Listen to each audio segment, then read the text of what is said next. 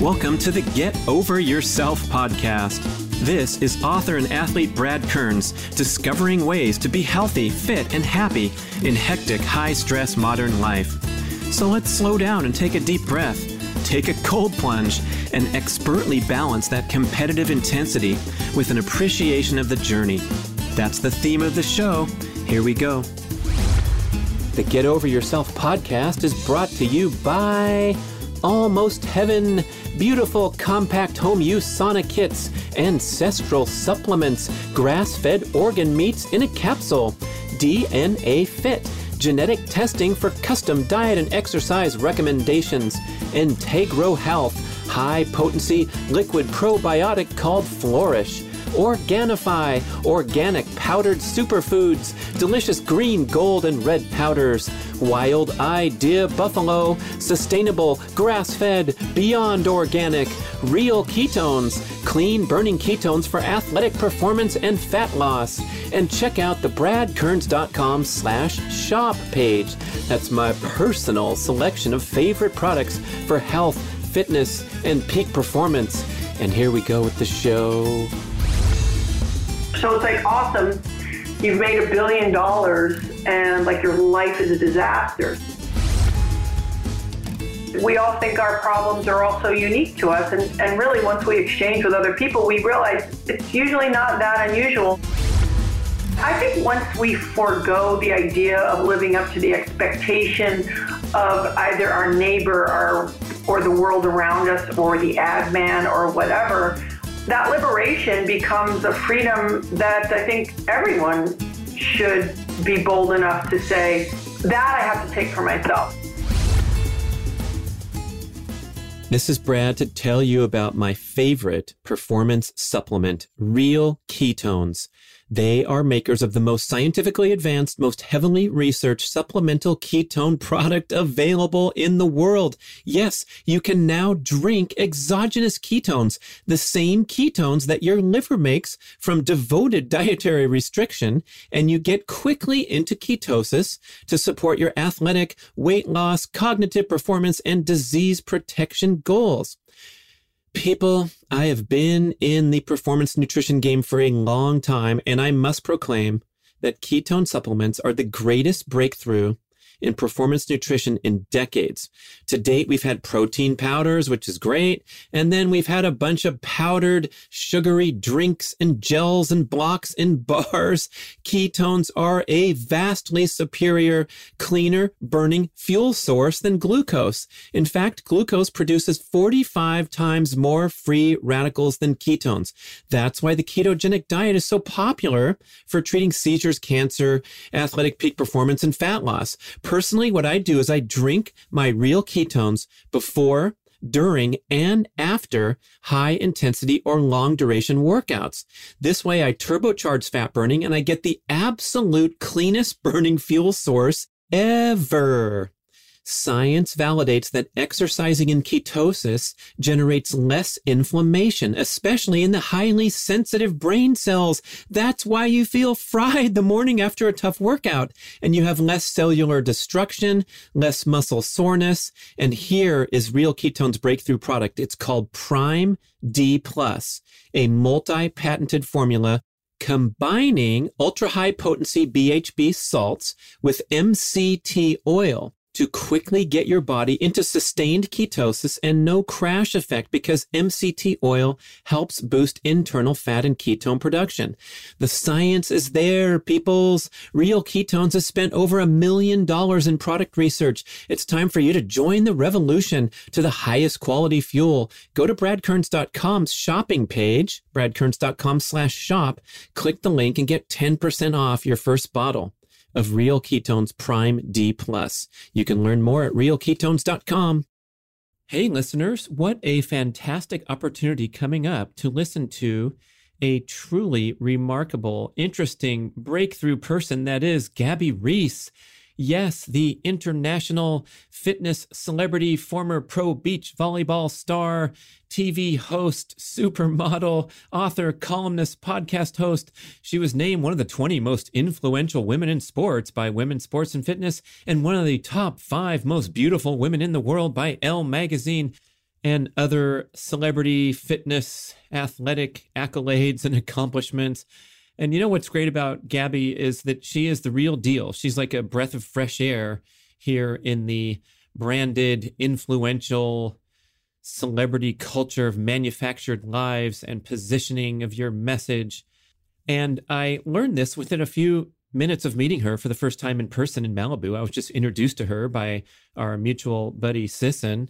And right out of the blue, she just got into a deep, intense conversation lasting only a few minutes as we were leaving a restaurant. But she had such thoughtful insights. It inspired me to go pick up her 2013 book titled My Foot is Too Big for the Glass Slipper, A Guide to a Less Than Perfect Life. The title alludes to the fact that she's 6'3", volleyball legend, supermodel type person with a larger than life presence.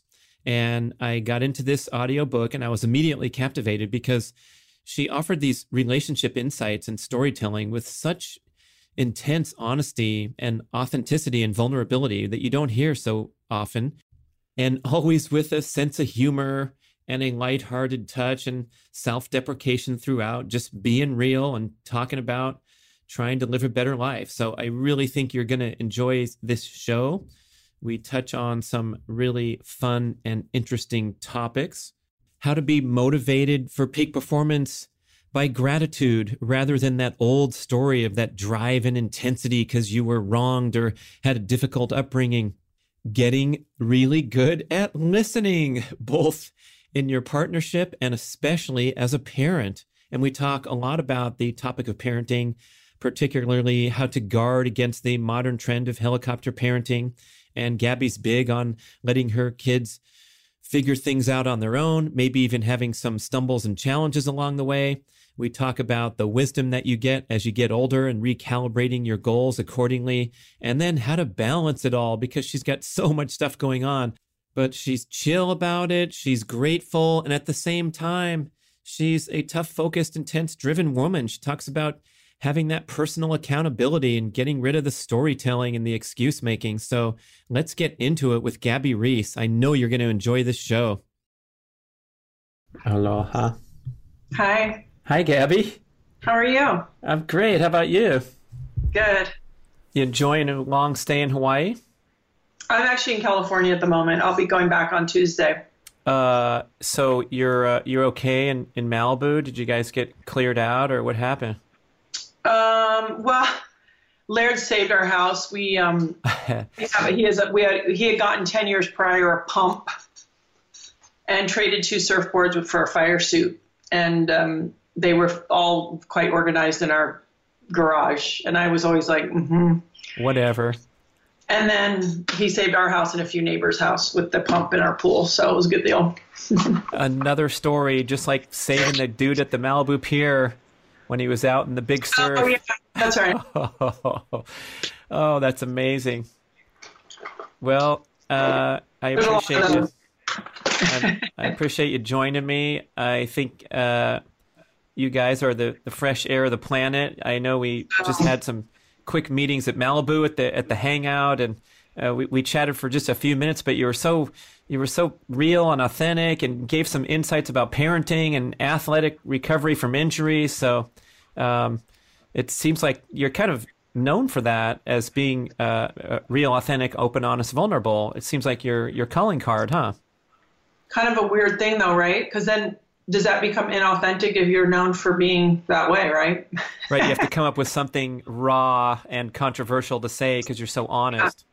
Yeah, or you just have to go away for a little bit and try to become an extended version of yourself and then have something new to talk about.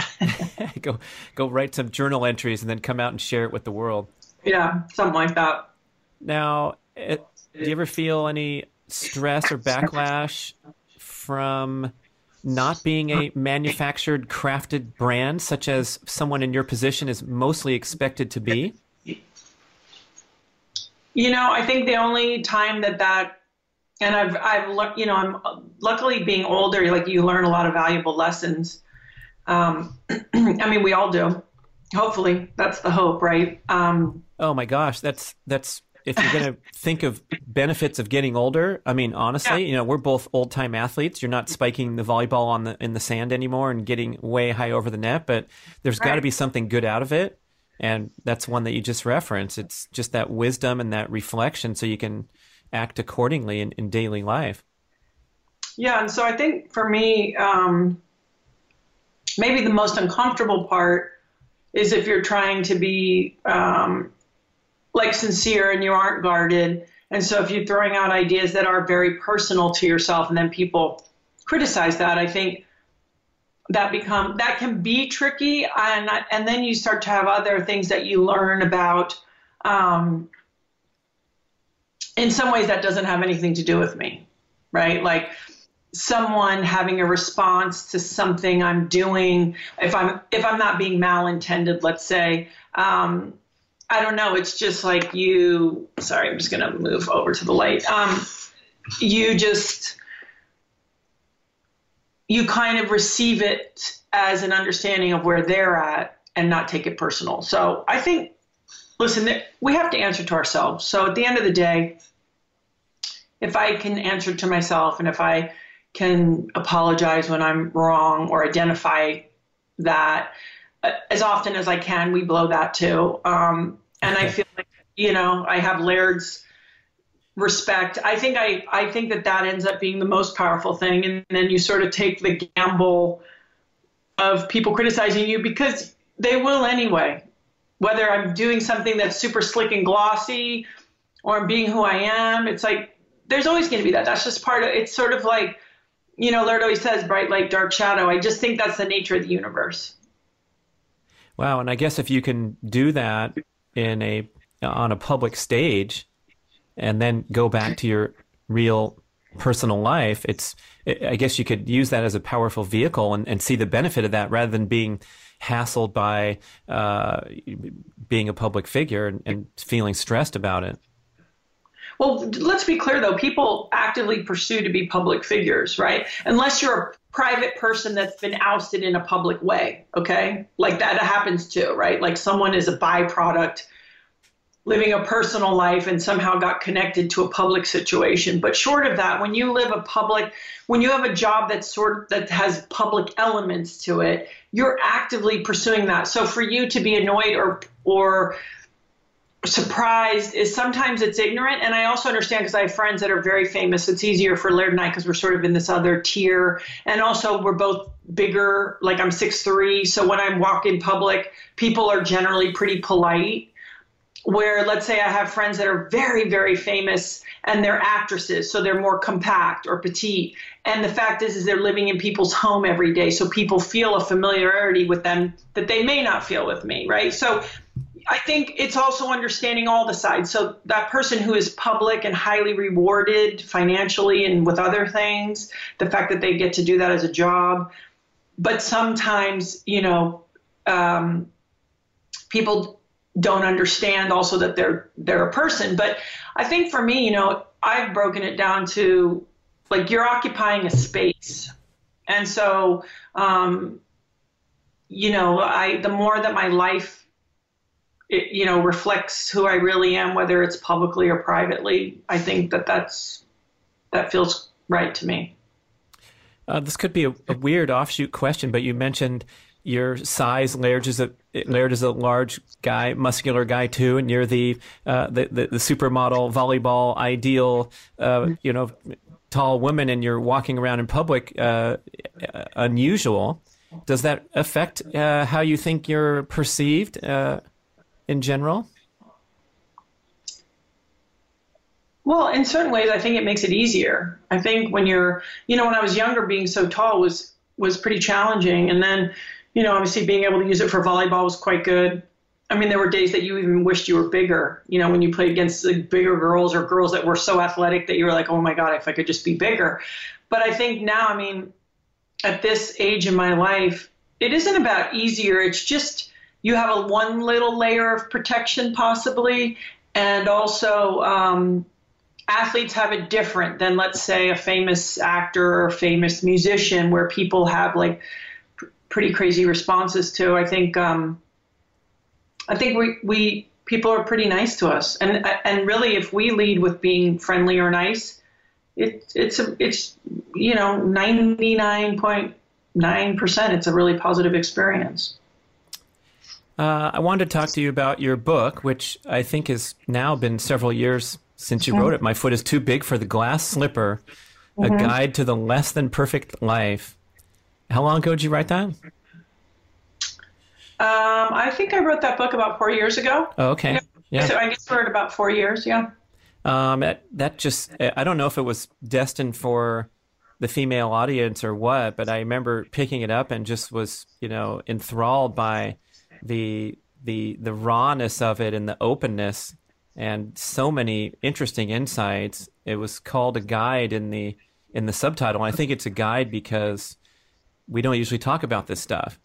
We just cover it up, especially when someone's writing a book, but also in our own personal lives. Like, we're not chit-chatting about these relationship difficulties or your fears as a parent and things like that. I think it's really healthy. And I think, people sitting, initially, maybe before we've created this weird world of expectation and such, that people did share. Whether they sat around fires or visited with each other or had tea or whatever the versions of gathering were, or they would go to somebody and discuss maybe some very, I would think, typical challenges. I think we all think our problems are also unique to us. And really, once we exchange with other people, we realize it's usually not that unusual. And even the really hard and bad stuff, it's like, even that, I think the more we can create space for one another to take a look at it, to really figure out how we feel about it, to figure out how we want to respond to it, how we want to grow from it. If it has to do with one of our children, how we help them manage it and get through it.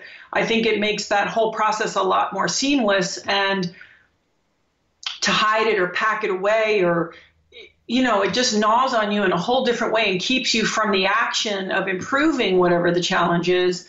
And I think once we forego the idea of living up to the expectation of either our neighbor or the world around us or the ad man or whatever, that liberation becomes a freedom that I think everyone should be bold enough to say, that I have to take for myself, my messiness, my life that is beautiful and messy and wonderful and difficult, because that actually is closer to life. And I think that also we can teach that to our children. Like, the hard things are a part of life that is, all of life, not just everything's perfect.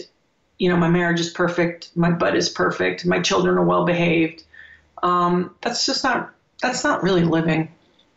Yeah, it seems like we're progressing there really quickly with the information age and the exchange of ideas and thoughts, and at the same time still getting the remnants of the fake culture is still alive and well with the Kardashians' 14th season and whatever else is going on in celebrity culture. But it seems like it's marching toward those ideals of openness and vulnerability and being able to live an authentic life. And I love how you bring up the children, because I have a lot of fears of what the future holds for my kids are a little older than yours. But, if we don't kind of correct course and fix these things, there's some heavy weights over us right now.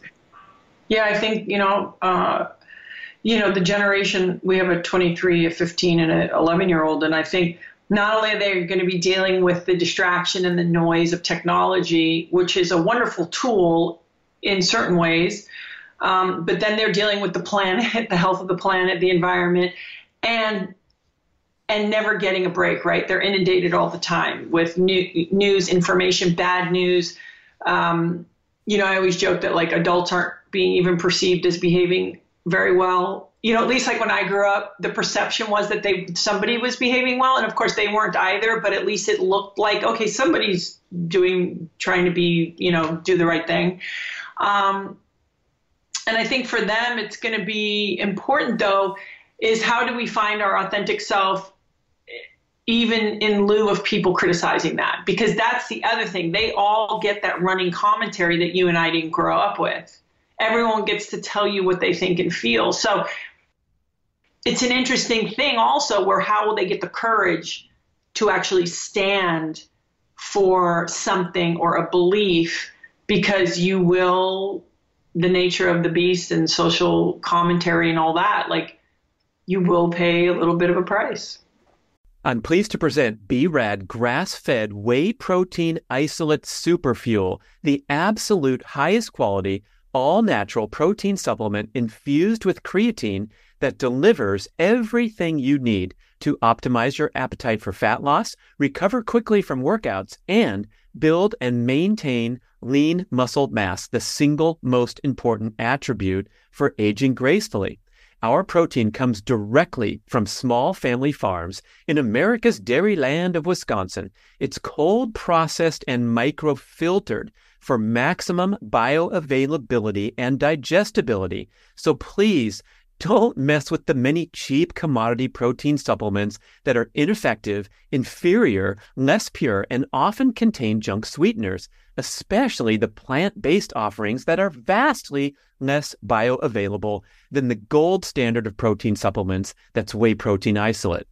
Whether you're in your peak athletic years looking to grow and recover, or in the older age groups trying to delay aging and decline, whey and creatine are widely agreed to be the most critical and effective supplements to take for the rest of your life. You can easily stir the superfuel in water or make a delicious smoothie every day. I'm certain that you're going to love the pleasant, light, natural vanilla bean and cocoa bean flavors. So try some on Amazon today. It's a huge hit with dozens of 5-star reviews. Or you can order direct from bradnutrition.com with our buy 3, get 1 free, and make the superfuel a centerpiece of your daily routine.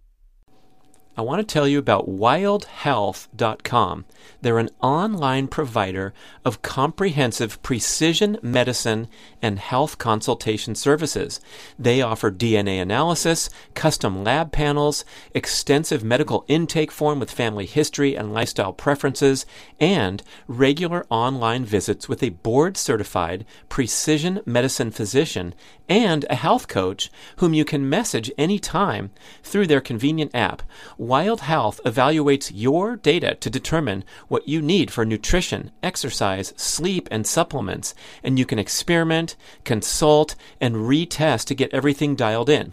You'll get a cutting-edge epigenetic test of DNA methylation to calculate your all-important biological age and have fun lowering your age over time instead of following the mainstream path to accelerated aging.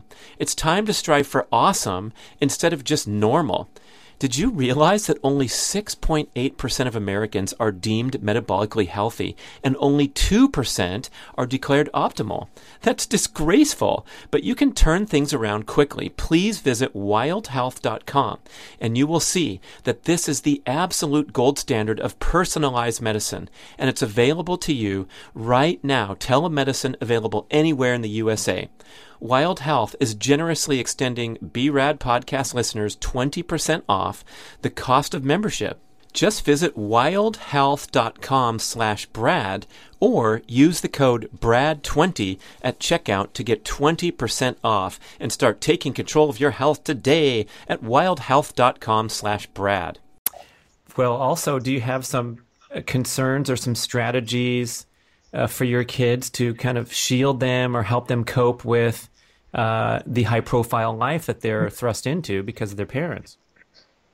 You know, I think that could be maybe a misconception in a certain way, where in ways like Laird and I are like the most boring sort of traditional, in that sense of like we're together, we try to eat dinner together.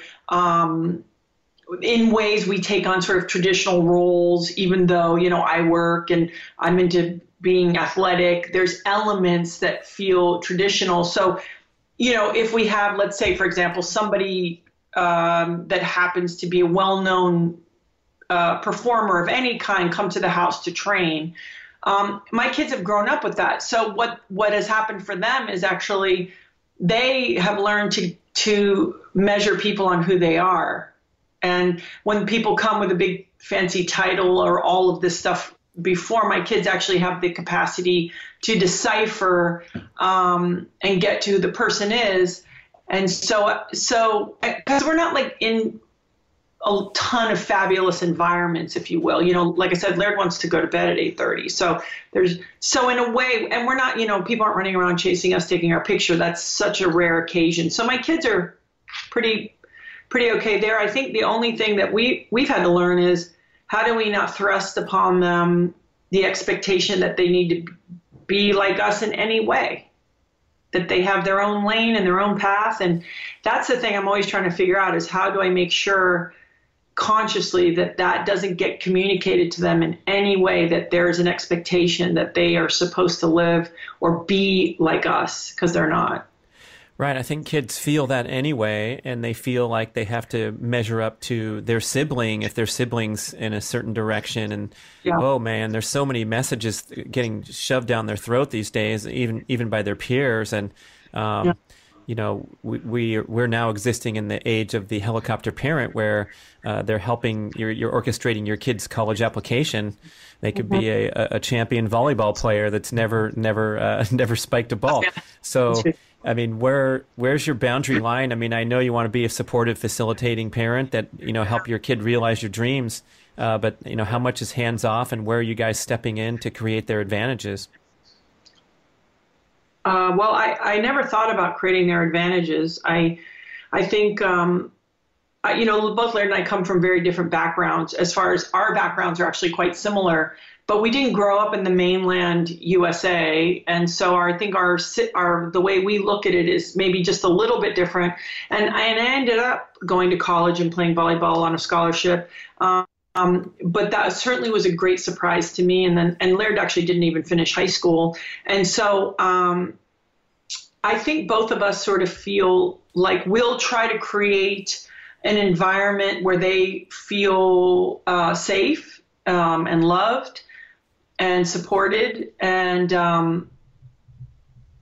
as far as advantages, I think that's their own trip to navigate. I think, us shielding them, because as it is, we're already pretty, things are pretty good for my kids. So in a way, for me to continue to add more layers of, giving them an advantage is a huge disservice to them, because they've got to navigate. They've got to, I can't say to them, well, you should grow up like your dad and I. Well, that's not happening.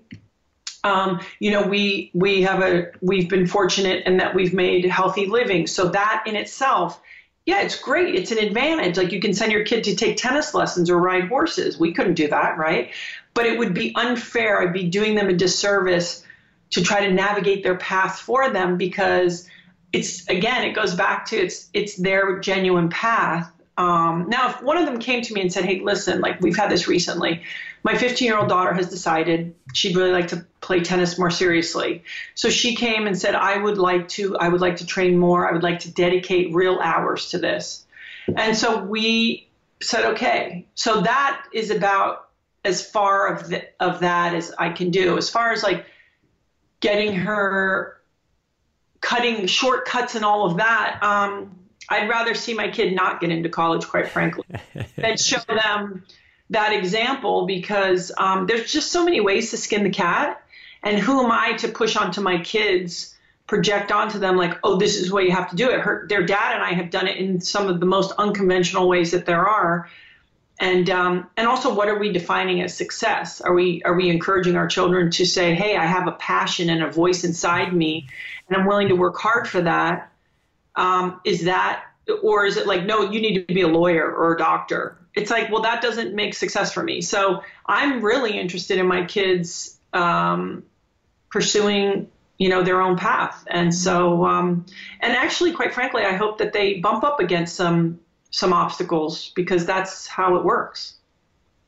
Yeah, I'm starting to second guess the ideal of success as well, and wondering, you see people who maybe don't have that natural driven competitive intensity. So they're on the beach watching dudes charge big waves, and they're sitting there and listening to music and drinking out of the coconut, and then they go over to the local restaurant and have some food and some beers with their friends and go to sleep and do it again. And it seems like the world has enough champion athletes, doctors, lawyers, accountants, UPS drivers. And so I'm wondering, is there an access to more happiness from kind of choosing out to such extent that, I don't know, maybe many parents would be disappointed if they got a postcard from their kid saying, yeah, I'm still here in Costa Rica. It costs $9 a day, and I'm gonna milk this puppy for another 18 months at this rate. Yeah, I think here's how I view that, which is if there is not an internal conflict for them because, purpose and meaning, right? I think what happens to us is if we get older and why do we turn to alcohol or drugs or what have you? Some of it obviously could be earlier trauma or something like that, but it could also be boredom or undirected energy. And so my only sort of comment on that is if you really feel good drinking out of the coconut and you have that sense of, your own meaning and purpose, great. But I think that bites you in your ass if you think you're going to live like that, because you'll be frustrated because you didn't get to express yourself. But if taking it all in and having that time with your friends or doing these things that you enjoy is a reflection of how you really feel, great. Lucky you. Right. There's probably more frustration than is evident because there's a little voice inside. I think we all want to make a contribution and feel special and feel accomplished. Yeah. Well, that's, if you go back to tribal living, right, that was the whole thing is what can I contribute to the tribe? What is my gift? What is my talent? And listen, that's not to say that when we see people that are very still and they're not trying to get anywhere and they're living, that's a very powerful example. The rest of us are all scratching around, trying to obtain and get and do. And so I have a friend like this, but she does in the sense that she's an incredible she's built an incredible family, and there's a lot of doing in that. But what I always took from her was that she is living, and she wasn't ever in her definition trying to be someone or something. And in essence, then she's exactly who she is. And so I think, typically we would want to bring our talents and gifts to our tribe, but then there are people who just by their walk and their capacity to love, which this friend I'm talking about has this, and also she's of service. That's the other thing. If you ever need help, she's like that. So what she's actually bringing is this attitude of love and service, and the rest is like, it's okay to enjoy ourselves and I'll love my family and take care of them and stuff. So again, this goes back to people really trying to drill down without what's being told to them. What do I really want, and who am I genuinely? And sort of have that capacity to turn that noise off. And also for people to do that, throughout life. Like we do it and then we should do it again. And then we should do it in the 3 years and then 5 years because we keep changing. Right. Different values, different goals. Yeah. Yeah. So in your case, you said about your background that it wasn't free and easy. And you quote said you weren't groomed to be successful. You talk about being self-conscious about your height, and luckily you had volleyball, but tell me a little bit about that journey. Where did you're coming into a high performing, high volume intensity lifestyle here. And is that something that, do you feel like there was a fire lit that was caused by struggle, or is this kind of your natural destiny? What are the angles? Well, I think it's a combination, right? I think we do all have a path and a destiny because, especially when you're living it, all of us can say, I am so very well aware that there is good fortune being bestowed upon me. It's nothing I'm really doing, right? And conversely, even the bad stuff that happens when you're younger, it's like, hey, I didn't do anything to deserve this. It's, it's sort of part of something greater than us. I think I was born with the capacity to do a lot of things, meaning I have an innate work ethic. I have a pretty good ability to do many things pretty concisely all at once, or sort of within close proximity of one another. So it's nothing and certainly I developed it or honed it. But even raising my kids, like my youngest daughter, I can see in her certain traits that I was born with. And I'm like, oh, okay, well, hopefully she, uses that to her benefit, because there's things connected to it that are obnoxious. But, well, because your ability to see so far down the road makes you anxious, or makes you over analyze it. And it's like, yeah, okay, shut up. Just let's go 5 steps, not 27. Right. And my youngest is very much like that and has always been like that. So it was a great deal of fear, I think, as a young person, sort of saying, okay, well, if I don't make this happen, it's not going to. And then also there comes a point, though, where you have to recognize opportunity, go through the door, even when it's uncomfortable, take the chance, bust your ass when you get the moment, and understand that none of us deserve anything, right? It's sort of like having the ability to go, I'm going to be really grateful for this opportunity, and just sort of maximize it and see where it goes if it feels really good to me. I tried to actually not do things that didn't feel good to me, but. And then I think the other side of that is then as you move through life, how do you get motivated by other things than your old story when you're young? It's like I even have friends that are musicians, and I'm like, can you write good music out of happiness? Because it's hard, right? A lot of good stuff comes out of torment and darkness and like, oh, I'm so tortured. And then I got to a certain age where I was like, okay, well, maybe I have lived longer on my own than I lived in my house. I have been fortunate to be given and have participated in creating a really beautiful life. Can I use this to drive me? And then what I found, and as silly as it sounds, is when you feel really grateful most of the time, that keeps you motivated, because you sort of say, hey, listen, you're the steward of whatever thing you're holding. So you can acknowledge that you're pretty fortunate and take care of it and be a good steward, or and use that to guide you and inspire you and motivate you to keep climbing. Because it's easy to lose the plot or use the same old story. It's like I can't use the story when I was 17. It's like that story is over. That person is over. So you gotta move on, and you can't blame other people. And it doesn't mean bad stuff doesn't happen to great people, and it is unfair. However, at some point we have to sort of rise out of those ashes, and then also get new tools and new reasons, for sure. Oh my goodness, it's got to be a more powerful motivator than that, primal drive to make something of your life. And the athletes leverage this tremendously. And Michael Jordan wants to, step on your throat and keep winning. But a lot of times we see these highly successful people are poorly adjusted.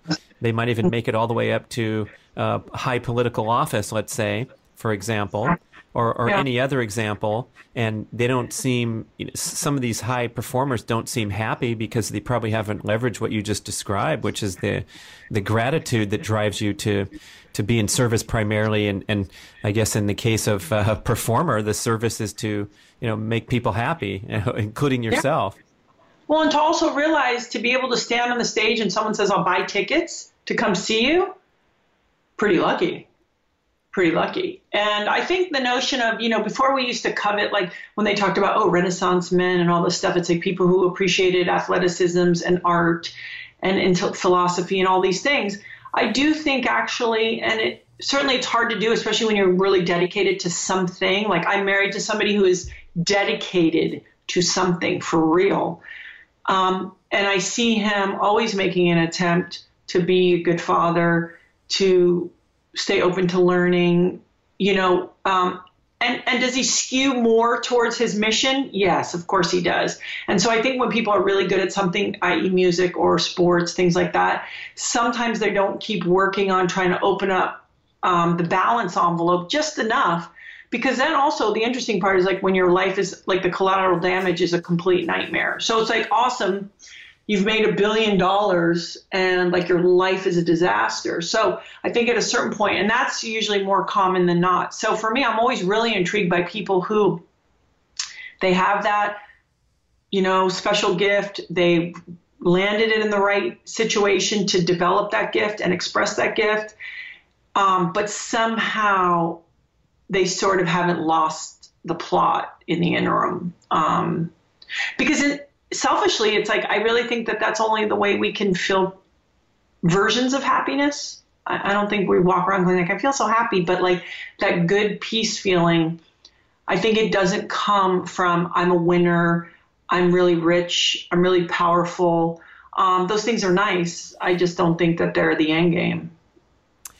Wow, that's heavy. I mean, if someone's struggling to make it work, what would you say to them? And when you're asking people to be motivated by gratitude, and the present difficulty is so high, maybe going back and talking to your teenage self, or especially young people, I'm thinking of, where they're just trying to figure everything out and they don't have any perspective to lean on. Where do we go? I mean, I can share ideas. I certainly know how unqualified I am to give too much advice, but teenagers, it's the hardest because also I didn't grow up with a device, and what they're contending with is something that I won't even pretend to understand what it's like to try to develop as a person with my own understanding of who I am, or some version of that, and a belief system, and deal with my peers, and transitioning into a young adulthood and all these things with this device and the time and the world that we live in.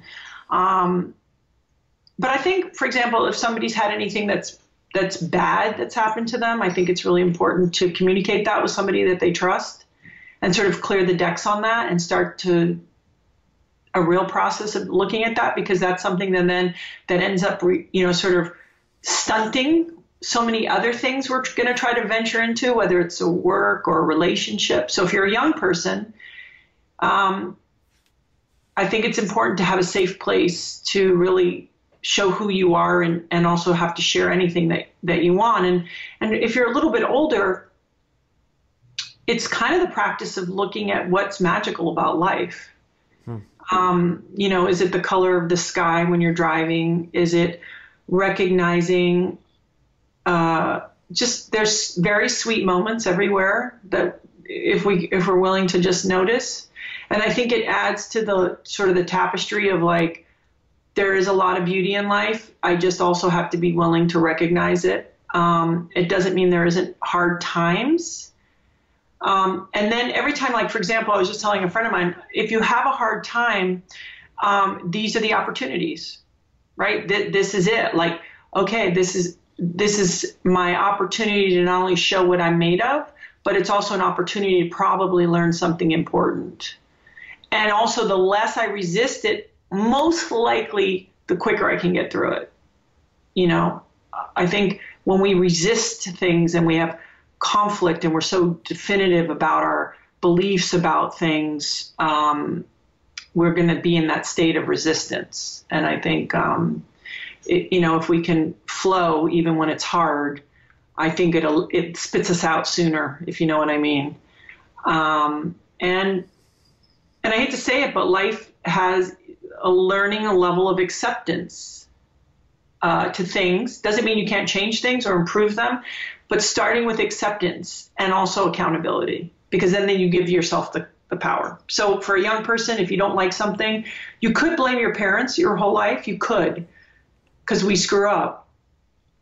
But that takes the power out of your hands. So for any person, I always say, keep the power. Hey, man, how's your sexual function? Oh, uncomfortable talking about it? Look, we talk about our injured knees, our belly fat, so it's time to get focused on function. I want to tell you about GainsWave.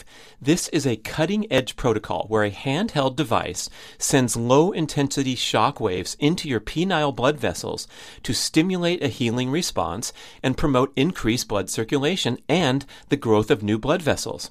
A skilled practitioner puts the GainsWave magic wand onto your magic wand, and after a series of 6 to 12 very brief treatments, which are painless but extremely effective, you get real results. GainsWave reports an 80% success rate. Now, we know that popping pills is a popular penile protocol, but when you're working with clogged pipes, you just get a temporary Band-Aid effect when you take prescription drugs. GainsWave addresses the cause of age-related decline by stimulating growth factors and activating dormant stem cells. Translation: stronger, harder, more sustainable erections. I learned about GainsWave from my podcast guest, Dr. Judson Brandeis at the Brandeis MD Clinic in Northern California, and there's a robust network of GainsWave providers that you can find on their website near you. Complete a series of treatments, and the beneficial effects will last for a long time, especially if you eat and exercise well to promote overall vascular health. It's a tune-up for your equipment, and while it's great for ED, GainsWave is for any man that wants to combat the effects of aging and get a little boost for your A-game. So please visit gainswave.com/Brad. That's GAINSWAVE.com/BRAD to find a practitioner in your area, and you can take advantage of my special promotion. Buy 6 treatments and get one free. You have nothing to lose and lots to gain from gainswave.com/Brad. I'm pleased to present BRAD grass-fed whey protein isolate superfuel, the absolute highest quality, all-natural protein supplement infused with creatine that delivers everything you need to optimize your appetite for fat loss, recover quickly from workouts, and build and maintain lean muscle mass, the single most important attribute for aging gracefully.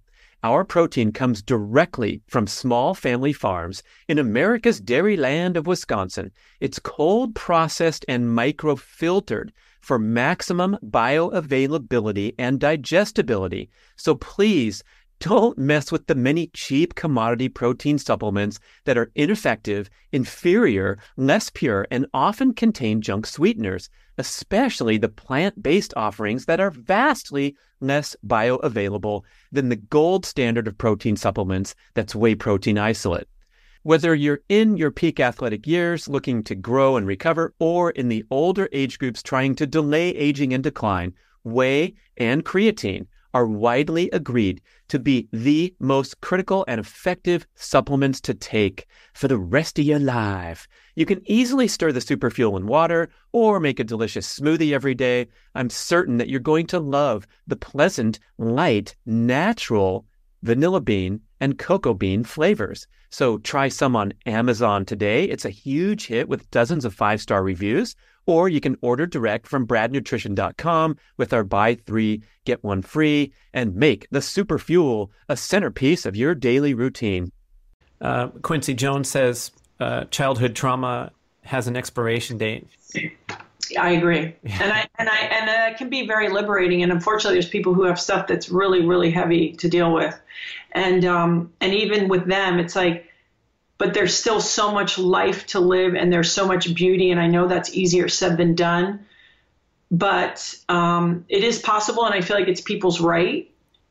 It is their right. And so the quicker we can sort of gather up our feelings and our power, then I think the quicker we can make our life sort of the picture that we see in our mind, because every person is born with this picture of what their life is. And it could be completely different than the one they're born to. And that's so great. But if we're sitting there going, oh, this happened and they did this and that, that's a hard thing to navigate out of.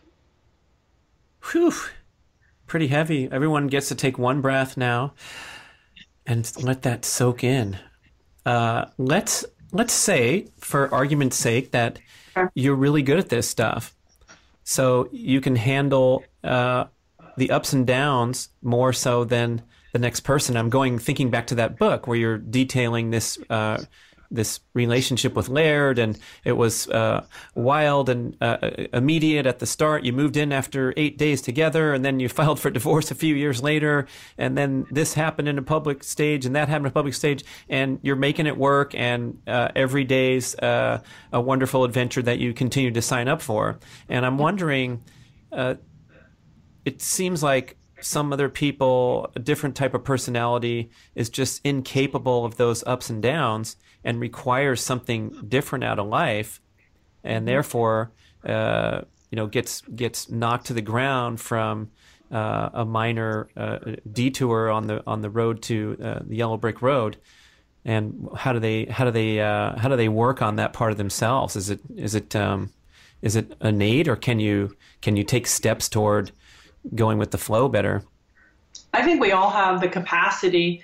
I think obviously certain things, it's like flexibility or strength, or certain things, like some of us have other traits more naturally than others, right? And I think there's certain things maybe we come with where you look at the person and you go, God, they can do that so well, like somebody who's good at math or something. But yeah, I mean, I think all of us, this is how I look at it. It isn't about, oh, I can't do that. It's going, okay, so that doesn't come easily to you. So what out there can help you create a system and a practice that helps you be able to feel and respond the way you're looking to? And I think that people have to realize that it is a practice. So I would say for the last 18 years, I've had a pretty harmonious relationship with Laird, and that early bump was kind of me having some really big lessons. But also, it's even like my training and eating. I wake up each day and I still have to exercise my practice of, okay, I'm going to choose to eat this. If I'm in a bad mood, I'm not going to take it out on my family, And so people have to put also a consciousness, I think, into their thoughts, their words, who they're with, and find, like, I was listening recently to Byron Katie, and she has this program called The Work, and it's literally like they have worksheets and stuff. Like, it's like, it isn't like, okay, listen, we're going to talk about a couple concepts and you're good to go. It's like, no, it's like a meditation practice. This is a practice. And sometimes if we wake up each day and we can look at life as a practice where you're going to do your very best, then all of a sudden that kind of builds upon itself. Like, you can be like, there's my ego. Oh, okay. Here's my fear. Oh, okay. This is the worst food I eat. This doesn't support me. Maybe I can eliminate the single worst food or the worst habit. I'm going to make my bed each day. Why? Task completion, right? Now, if you're a teenager, I get it. It's brains doing different things. I'm not talking about that. I'm talking about creating systems that help you navigate life, whether certain because also what's hard for somebody in one area is going to be easier for them. And conversely, what might be easier for me might be a real challenge. And so I think it's about recognizing, like, no, we can't do it alone. And nobody has the answers. But practice is pretty important. Well, I'm reflecting on the importance of fitness in my life, my entire life. Same for you. And I don't know any different, so I'm assuming maybe this stuff is way more important than I give it credit for, because I don't miss that many workouts, or I'm always stretching or doing something rather than sitting around. And now we're having scientific research showing that your brain oxygenation and blood flow is affected by your movement patterns, and being able to adhere to a dietary protocol probably carries over into all manner of other things in life. I'm super big on the chest freezer cold plunge now every morning, and I've been doing that for about 2 years straight. And for me, because I'm a freewheeling guy and I can do whatever I want with my day, the fact that I can tell you and the public, like, I jump in this 36-degree water every day. I know there's health benefits and a hormone boost, but just to be able to have that pattern in place, I'm hoping, and I assume I'm leveraging that to my amount of discipline I apply when I'm working on a book, or trying not to take out my anger on my family, as you describe. Yeah, I think, listen, personal accountability. I even say, like, let's say I have an argument with Laird, let's say, and it's something we actually try to avoid, or we just, it's not a good look.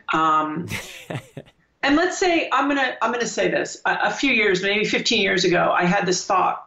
Well, I'm right, because Laird is a much more humble, kind of gracious person in certain ways than I am, and so I always said, okay, we can have this conflict, and let's say I am right, for argument's sake, whatever that means.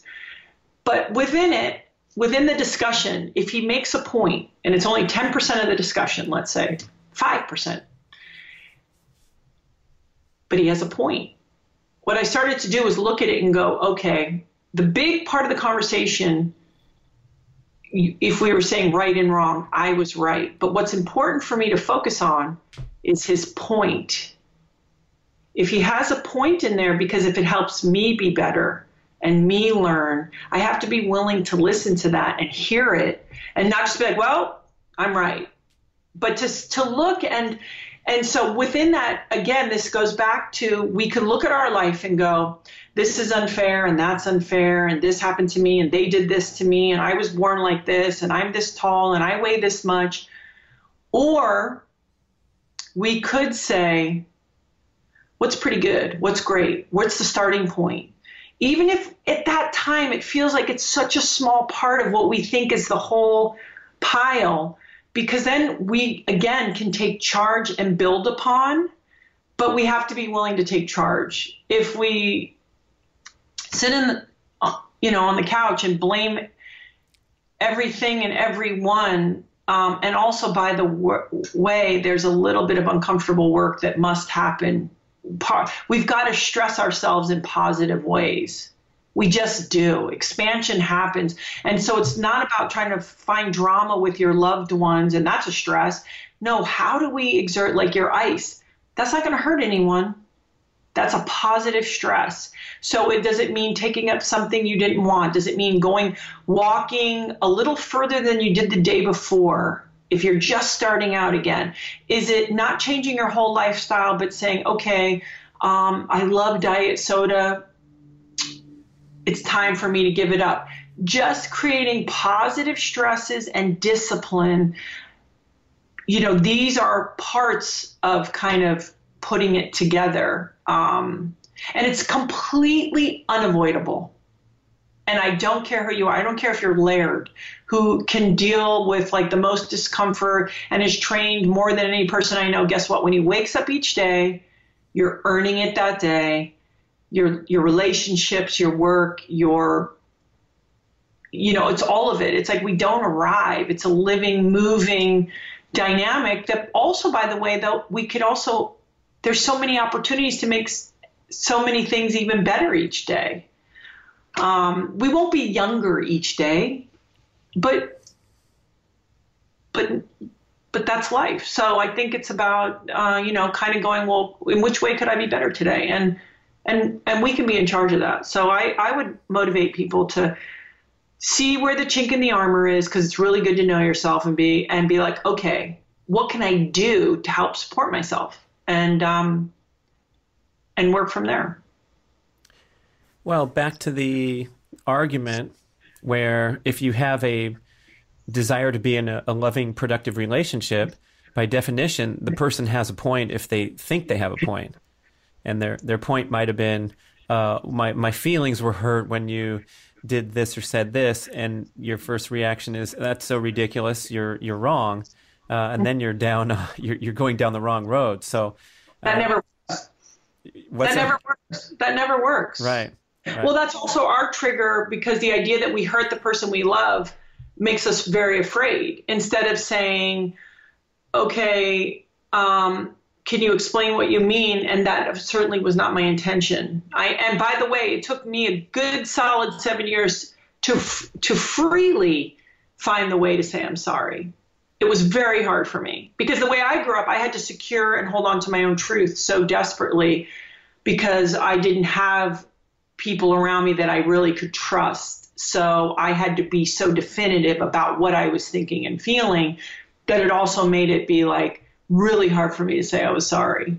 And with Laird has taught me that. But we just have to realize if we're triggered, why are we triggered? And we certainly can't tell people how they're feeling. You know, you can't tell anyone, well, that you're not feeling that. Well, no, they are.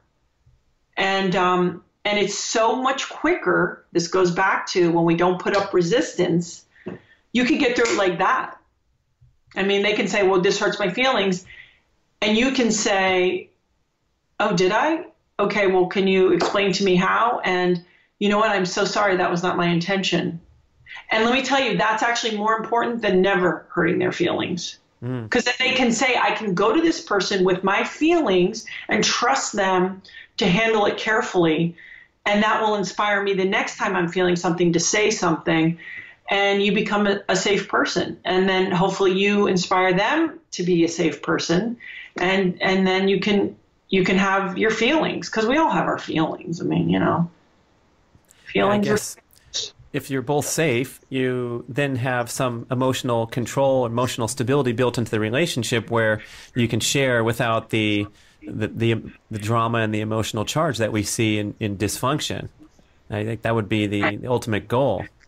But that's why we have to try to find ways to be productive and challenged positively in life, because if we're not, we definitely will look for it, some action somewhere. And so it's probably with a partner being like, you know what, I'm a little bored. Let's liven this up a little bit. So that's why I think getting out there and trying to like make your life colorful with stuff that like works in your favor, and experience things, because then you won't need to have that as much at home. I mean, hopefully you have excitement and, you know, growth and certainly healthy challenges. You know, Laird challenges me all the time, and passion and things like that. But hopefully it won't have to be like I get all my excitement from creating friction with my partner. Oh my goodness! I'm thinking of Bruce Lipton's book Biology of Belief, where he says, with great scientific support, that we're operating from the subconscious 95 to 99% of the time in life. And so becoming conscious, we use that as a buzzword to identify a good behavior, but we don't even realize that we thrive on drama and conflict, and we'll create it when we get bored or unfulfilled in other ways. And that one was pretty heavy, because if your pattern behavior is ruling the show almost all the time, wow, it could cause some trouble and some pain and suffering until you wake up and realize what's going on the next time you have a nitpick back and forth with coworker, partner, kid, whatever. Yeah, I think it's listen, in some ways it's sort of like easier just to like shoot your emotions everywhere and be like, oh, you know, screw them, and oh, I didn't, and all these things. There's sort of a free willingness. I mean, the other takes a level of like self-restraint, discipline. Almost you hold your tongue sometimes until you go, okay, let me hear the words and let me not respond. Let me really hear what they're saying. However, in the long run, I feel like is so much. It just creates an opportunity to be more expansive and have a relationship that whether it's with your children or your friends or whatever, where, listen, I'm not where someone could go, you know, Gabby's not a perfect person, and like here's all her flaws, but she does create safe space. And I had to learn that, and the hardest people to learn that for were actually my children, because I'm not objective. I can actually almost be objective even with Laird. With my own kids, I wasn't objective. So even within there, I had to learn how to listen without fixing or changing or telling them, shifting how they felt, whether it had to do with me or not. And just, you know, be and make that space for them too, and not react to everything they said or even said to me about me. Wow. So that's an ongoing, by the way. Oh, I was just going to ask, like, at what point do you step in? At what point do you just there as the listening mom? That's a battle, a challenge. It's ongoing, and sometimes, like, I took my 11-year-old to school today, and I was like, she's pretty tough. Like, she's a kid. You can say, well, how was your school day today? And she's like, I don't really want to talk about school. And after you do that like 8 times in a row, then my personality, because it's very comfortable for me to be quiet. I'm an only child. I actually have to work in different ways at being messy and open and all these things. And part of me's like, yeah, fine. I don't need to ask this kid like how her day is, like I don't, but within that, it's like, I'm her mom. So I've got to be the adult in that way, like be a good example. And I have no right to say, it hurts my feelings when, I ask you how your day is, and, you hurt mommy's feelings when you say you don't want to talk about it, because now I'm using guilt, right? That's inappropriate. She was very clear with her feelings. She doesn't want to talk about her day. And then I start getting insecure as a parent, like, well, is it unparental if I don't ask her how her day is because it's the 9th day? And part of me is like, yeah, screw that. I'm not asking her how her day is, right? So even within that, I'm always trying to work on like fair play, not putting my crap on them. And also though being like, yeah, I'm good. I'm cool. Like 15 times of that behavior, I can take a little space. So they're the hardest ones, I think, to artfully make space for, not save them from every heartache, not distract them with like how great their life is. That's why they shouldn't be sad over here. Oof. It's like that, it's like that doesn't even work on adults sometimes. Yeah. And it's like, so I'm even trying, so I think even to that, it's like to listen and to be there and to be loving and to not make it about me and my crap as often as I can. And I fail as much as I pull it, for sure. Maybe less. I don't know. Well, speaking of that safe space, if you become that way as a parent, then predictably, when the kid needs to open up or have someone to confide in, it might not be till she's 15, or it might not be when you, on your time schedule. I remember my epic occasion with my son, who was, very competitive high school basketball player, and they just had a devastating loss in a championship game, and it was about a 3-hour drive back home. And I got in the car and I thought to myself, maybe this is, time to let him talk first and just be quiet. Because I had all kinds of things to say about the substitution patterns of the coach and whatever happened. And that car was silent for 90 minutes. And after 20, I was feeling very uncomfortable and wondering if I should say something. But I said, I'm not going to be the first guy to cave, And then we got to the next town with Chipotle, and that was the first words that came out. And then it was a steady stream for the next 90 minutes of the 3-hour drive, him, unloading nonstop and processing everything, and me thinking that I was being helpful. But if I had done so much as say one sentence in that first 90 minutes, we could have had a fork in the road. I think it's really powerful when a parent gives that space to their child for them really to tell you how they're feeling, and as uncomfortable as it can be for us, I think you are reinforcing that they can come and talk to you, that you don't always have to cast your opinion on it, and get the checklist, whip it into the list, and solve everything, and just to be a person who listens to them, and then hopefully they go into their adult life with that skill set, right? And also realizing like, oh, see, there are people in the world who listen, and this person isn't one of them, so I don't know if I'm comfortable being friends with them or dating them. So I think it's really a powerful thing, and then hopefully maybe they know how to do it for other people, where you listen.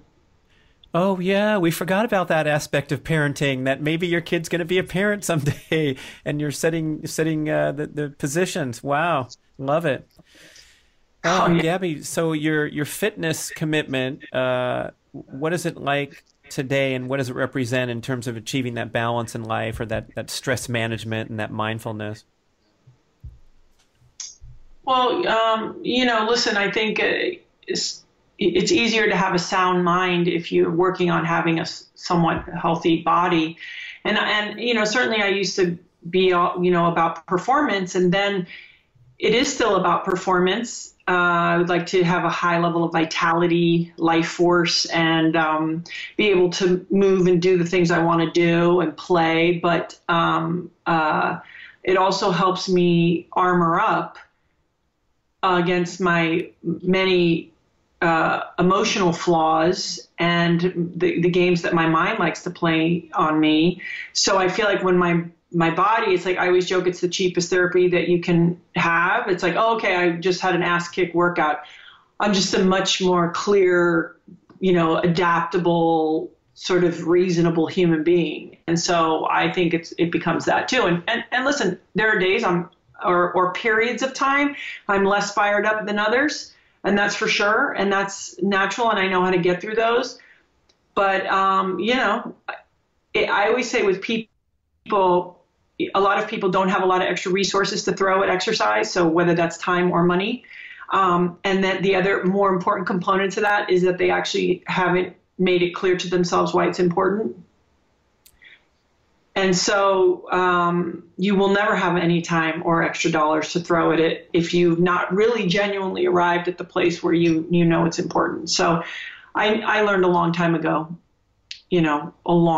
more than 30 years ago, I understood that it was important. And so I'm committed.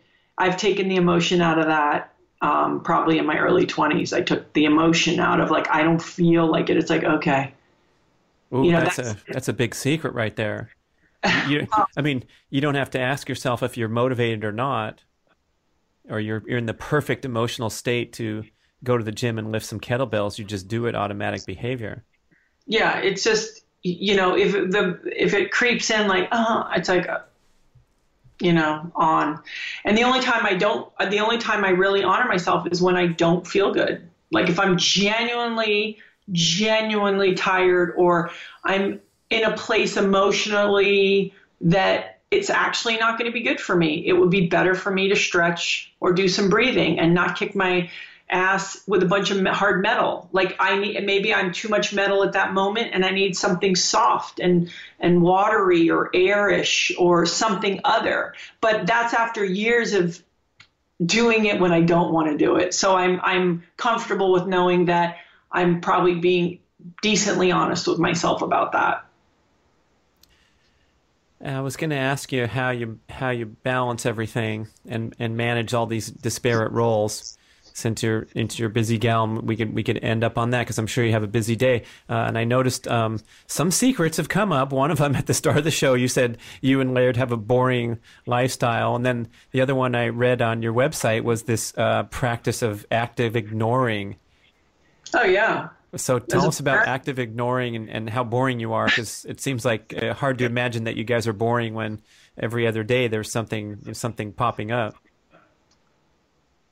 Well, I think, as far as active ignoring, I used to joke sometimes, and I know actually husbands and boyfriends do this quite a bit. Because I do think, and people, can say whatever they want, women typically like to talk more than men. And we like to sort of talk about all kinds of things that have nothing to do with really an end result or a solution. We just sort of like to talk about stuff.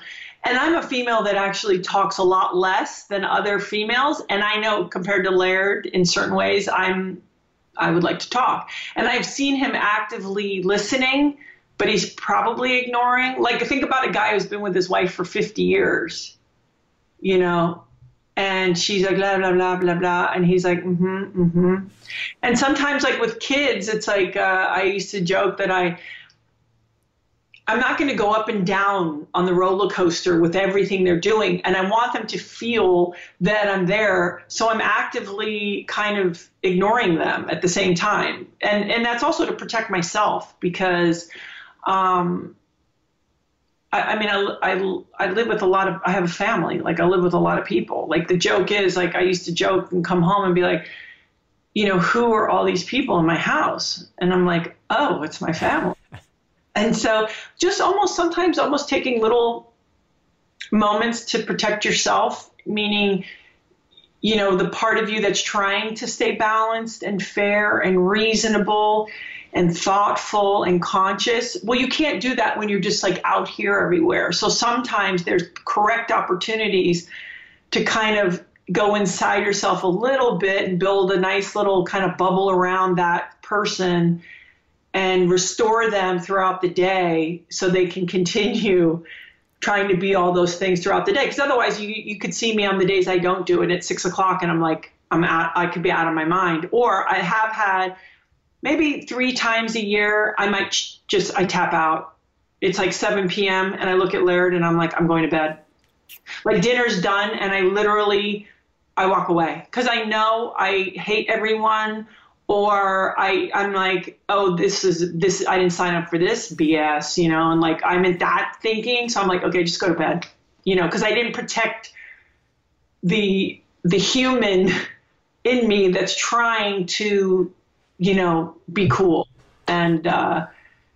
And so she got her ass kicked and now she's crazy. So that's one. And as far as like doing everything or whatever, I think it's just everybody's doing a lot. And we have to realize that most of it's our choice, most of it. And people who are really doing a lot are people who are working 2 and 3 jobs to keep the lights on.